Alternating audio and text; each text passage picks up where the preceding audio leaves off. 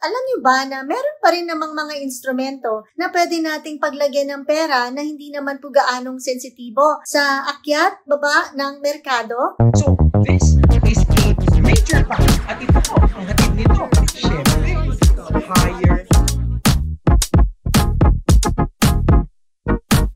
Hi, this is Joe Fernando and I'm from Ramfer Financials. Kamusta po kayo mga ka-RFF? I hope everyone's keeping safe and well. Sa panahon po ngayon kung saan ay napakataas ng inflation rate, may mga gera po sa iba't ibang bansa at very unpredictable ang estado ng investments na nakalagay sa stock market, marami po sa atin ang takot na at nag-aalangan ng mag-invest. Ngunit, alam niyo ba na meron pa rin namang mga instrumento na pwede nating paglagyan ng pera na hindi naman po gaanong sensitibo sa akyat, baba ng merkado? Sa araw po na ito, pag-uusapan natin ang ilan sa mga konserbatibong investments na ito. Sabay-sabay po nating alamin what are the 5 conservative, better than your ATM investment options that we can all consider. First on the list would be high-yield savings accounts. Naghahanap ka ba ng safe na instrumento kung saan pwede mong ipark ang iyong pera and still earn a bit of interest? A high-yield savings account may be the best option for you. Ang high-yield savings account ay isang basic account na ino-offer ng mga bangko, kooperatiba, at iba pang mga financial institutions. It is where you can deposit money to be kept safely at kung saan ay pwede mo ding withdrawin anytime. Isa pang kagandahan nito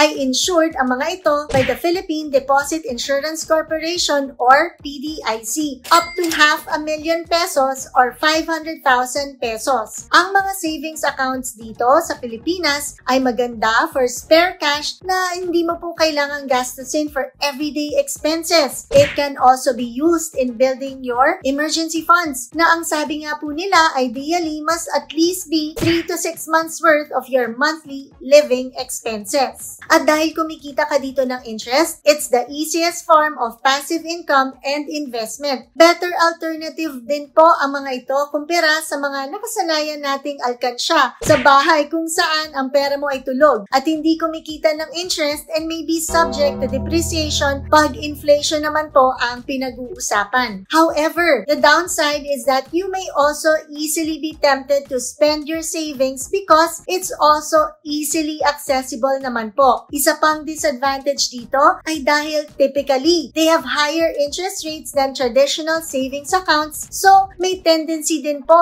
na mas mataas ang minimum maintaining balance na nire-require ng mga bangko para dito. The second option is number 2, commercial papers. A commercial paper is defined as a money market instrument na ginagamit upang makakuha ng short-term funding. Kadalasan, ito ay nasa form ng isang tinatawag na promissory note issued by investment-grade banks and corporations. Most commercial papers are easily rolled over by paying for old issuance galing sa proceeds ng new issuances. Kaya din naman, it becomes a continuous source of funding. Ang pag-i-invest po sa mga ganitong klaseng securities are made by institutional investors at mga mayayamang tao o mga tinatawag po nating high net worth individuals or HNI directly ng iba sa pamamagitan ng investment houses, mutual funds, or exchange-traded funds. It is not meant or easily available for the general public. Kaya naman, meron din po itong restrictions pagdating sa advertisement ng mga pagpo-promote or to market yung mga ganito pong klase ng produkto. A secondary market also exists for commercial papers. Ngunit, yung mga market players nito are mostly mga financial institutions. Maturity po ng mga commercial papers usually, it ranges from about 1 to 270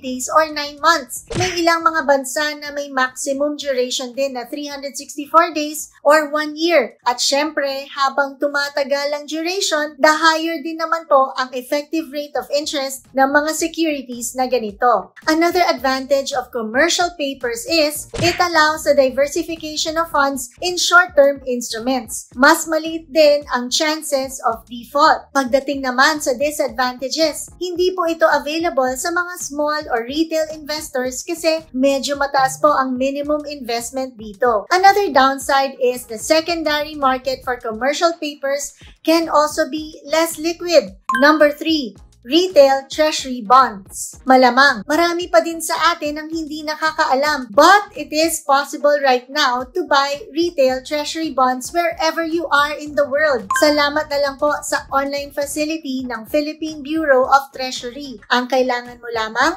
ay magdeposito ng 5,000 pesos sa iyong bangko katulad na lamang ng Land Bank of the Philippines or DBP. And you can already be an RTB investor of the Philippine government. Pero ano nga ba ang mga retail treasury bonds na ito? RTBs are loans of the Philippine government from creditors who are willing to provide money that will be used to finance spending of the Philippine government. Katulad ng infrastructure projects, halimbawa nung nakaraan na administrasyon, yung Build program, social service programs, or interest payments on existing debt. Sa madaling salita, ang RTB ay isang debt instrument which makes the Philippines a borrower and the investor who will lend money the creditor. At para sa halaga ng perang hiniram, ang investors nito are regularly paid coupon interest by the Philippine government. At sa katapusan ng loan period, the entire principal kasama ng remaining na di pa bayad na interest ay binabalik po. Nagtataka ka ba kung bakit ang treasury bonds ay tinatawag na retail?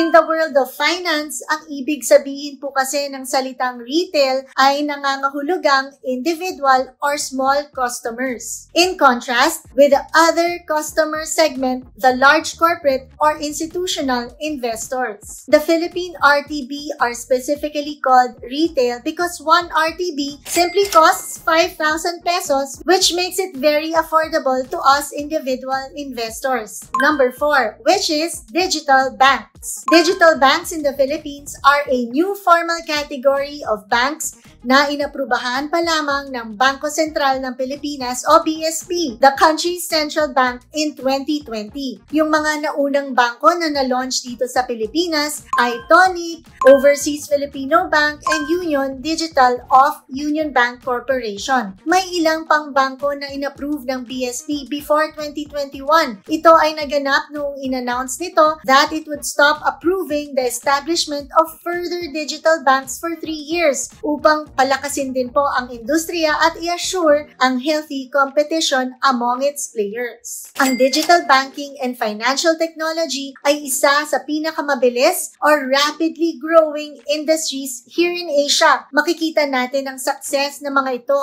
sa mga bansa katulad na lamang po ng South Korea, China, at Japan sa Southeast Asia. Ang Singapore ay ang top pagdating sa digital banking industry, and with the Philippines only recently following suit when the need for digital transactions rose during the COVID-19 pandemic noong taong 2020. Nakakagulat, ngunit totoo na may report ang BSP noong 2019 na nagsasabi na 70% daw po ng mga Pinoy ay nananatiling walang mga bank accounts. Nagkaroon din ng pagbagsak ng level ng check and ATM transactions as well as a rise in digital transactions. Last but not the least is number 5, which is money market funds or bond funds. Money market funds, sometimes known as money market mutual funds, invest money in short-term debt securities. Ilang halimbawa po nito ay short-term treasury bonds o commercial papers. Securities held in money market funds are selected based on their high credit ratings, high liquidity, and short-term maturity dates. Ang mga money market funds ay ang mga klase ng investments na mayroong isa sa pinakamabababang risk options when it comes to the fixed income risk-reward spectrum. On the other hand, short-term bond funds are generally considered to be the next step up the ladder in terms of both risks and return potential. Ang short-term bonds ay typically nagbibigay ng mga mas matataas na kita or higher interest rates than money market funds. Kaya naman, ang potensyal na kumita ng mas mataas or to earn more income over time is also greater. Kung gusto ninyo mag-invest dito at ang hanap ninyo ay convenience, maaari din po ninyong i-consider ang mga mutual funds na konserbatibo katulad ng mga money market or bond fund na mutual funds. And for more information on these kinds of instruments, please feel free to visit the Ramfer website or send us an email or send us a message sa info@ramfer.com upang matulungan kayo ng aming mga business development officers. Sana po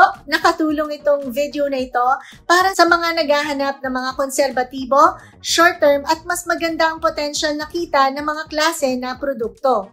If you have friends or relatives who might be interested of these contents, we hope you can share this with them. And for those who still haven't, may we invite you to subscribe to our YouTube and TikTok channels so we could continue to help you grow in your financial journey.